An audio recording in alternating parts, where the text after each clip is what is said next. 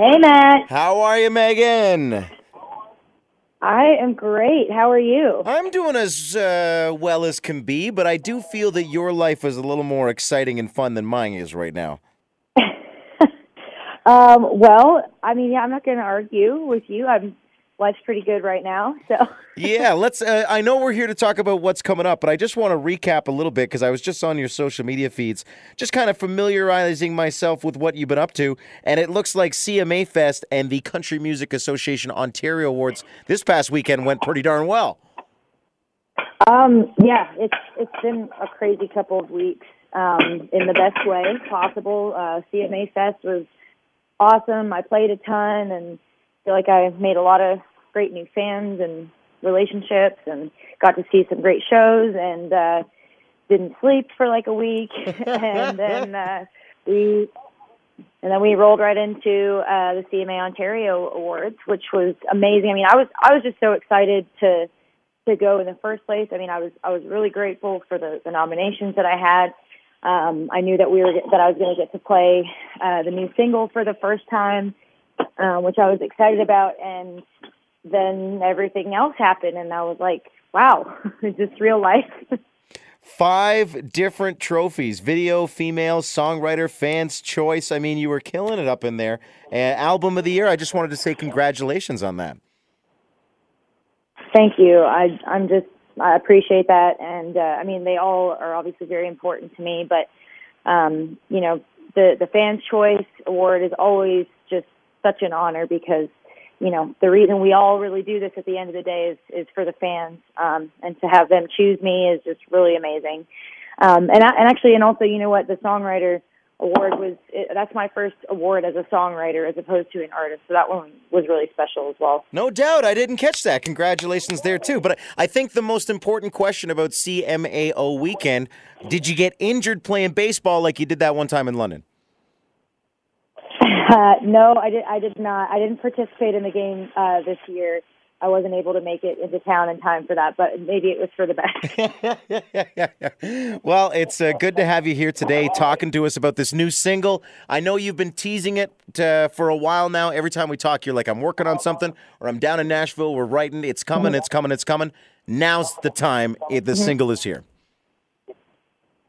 Yes, we are. It will be out tonight at midnight, I guess, for you guys. It'll be 11 here on Central Time, but tomorrow it's finally happening, and I've got the usual mix of excitement and anxiety and hoping everybody's going to like it. But I have to say, I don't know, leading up to this feels a little bit different than previous singles or previous albums.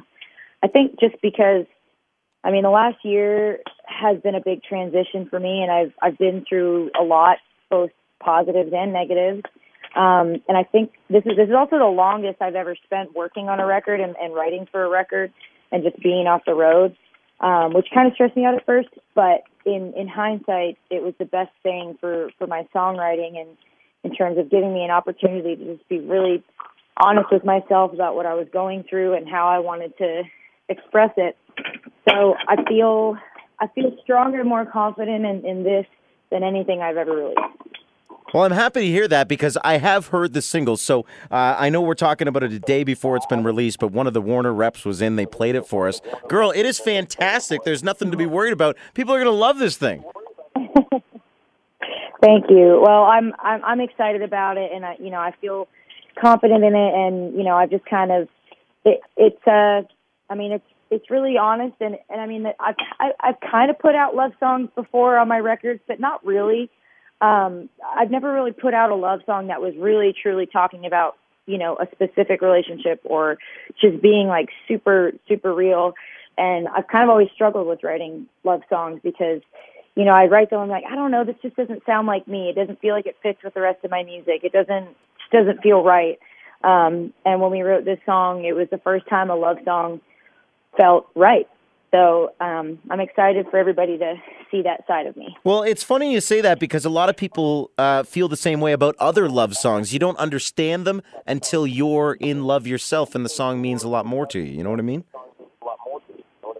Yeah, absolutely. And you know what? I think the important part when we were writing this song for me was, keeping the focus on not so much the, touching you, kissing you, you're so beautiful, whatever kind of thing, but more so the aspect of falling in love with somebody and getting to stay exactly who you are. Somebody who doesn't take anything away from you, who doesn't stifle you, who just runs with you, and that's something I've never really had in a relationship before. We're so and I think happy that was for the you. most important. Thank you. I couldn't believe it when I first heard it because I knew about the relationship and I knew things seemed to be going well on social media. But when I heard the song, I thought, oh my goodness, did somebody finally tame Meghan Patrick? That's the first thought that went through my head. Well, I mean, that's the beauty of it. He didn't have to tame me. He's just running wild with me, and that's the great thing about it. And that's why I think this is the first time I felt like this was a real honest love song and felt like me. Love it. So we've talked about the writing of the song. What about the production? Because I know that Mitchell has some backing vocals on this one. Am I right on that? Yeah. So, when we were talking about who we were going to have come in and do the background vocals and everything, because I've had different people I use. I've always generally I generally do like to use male background vocals. I just feel like they blend well with my voice and it suits the vibe sonically of what I want with my music. And, and there have been a few times, I'd be singing or playing the song at the house or whatever, and he'd kind of just join in and sing. And I was like, wow, that sounds really good.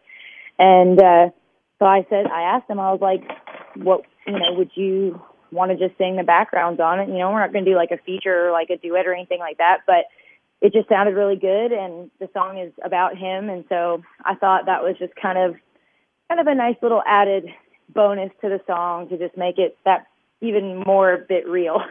I just think it's pretty awesome that the man who tamed Meghan Patrick can actually sing too. Plus, he looks good in a salmon suit.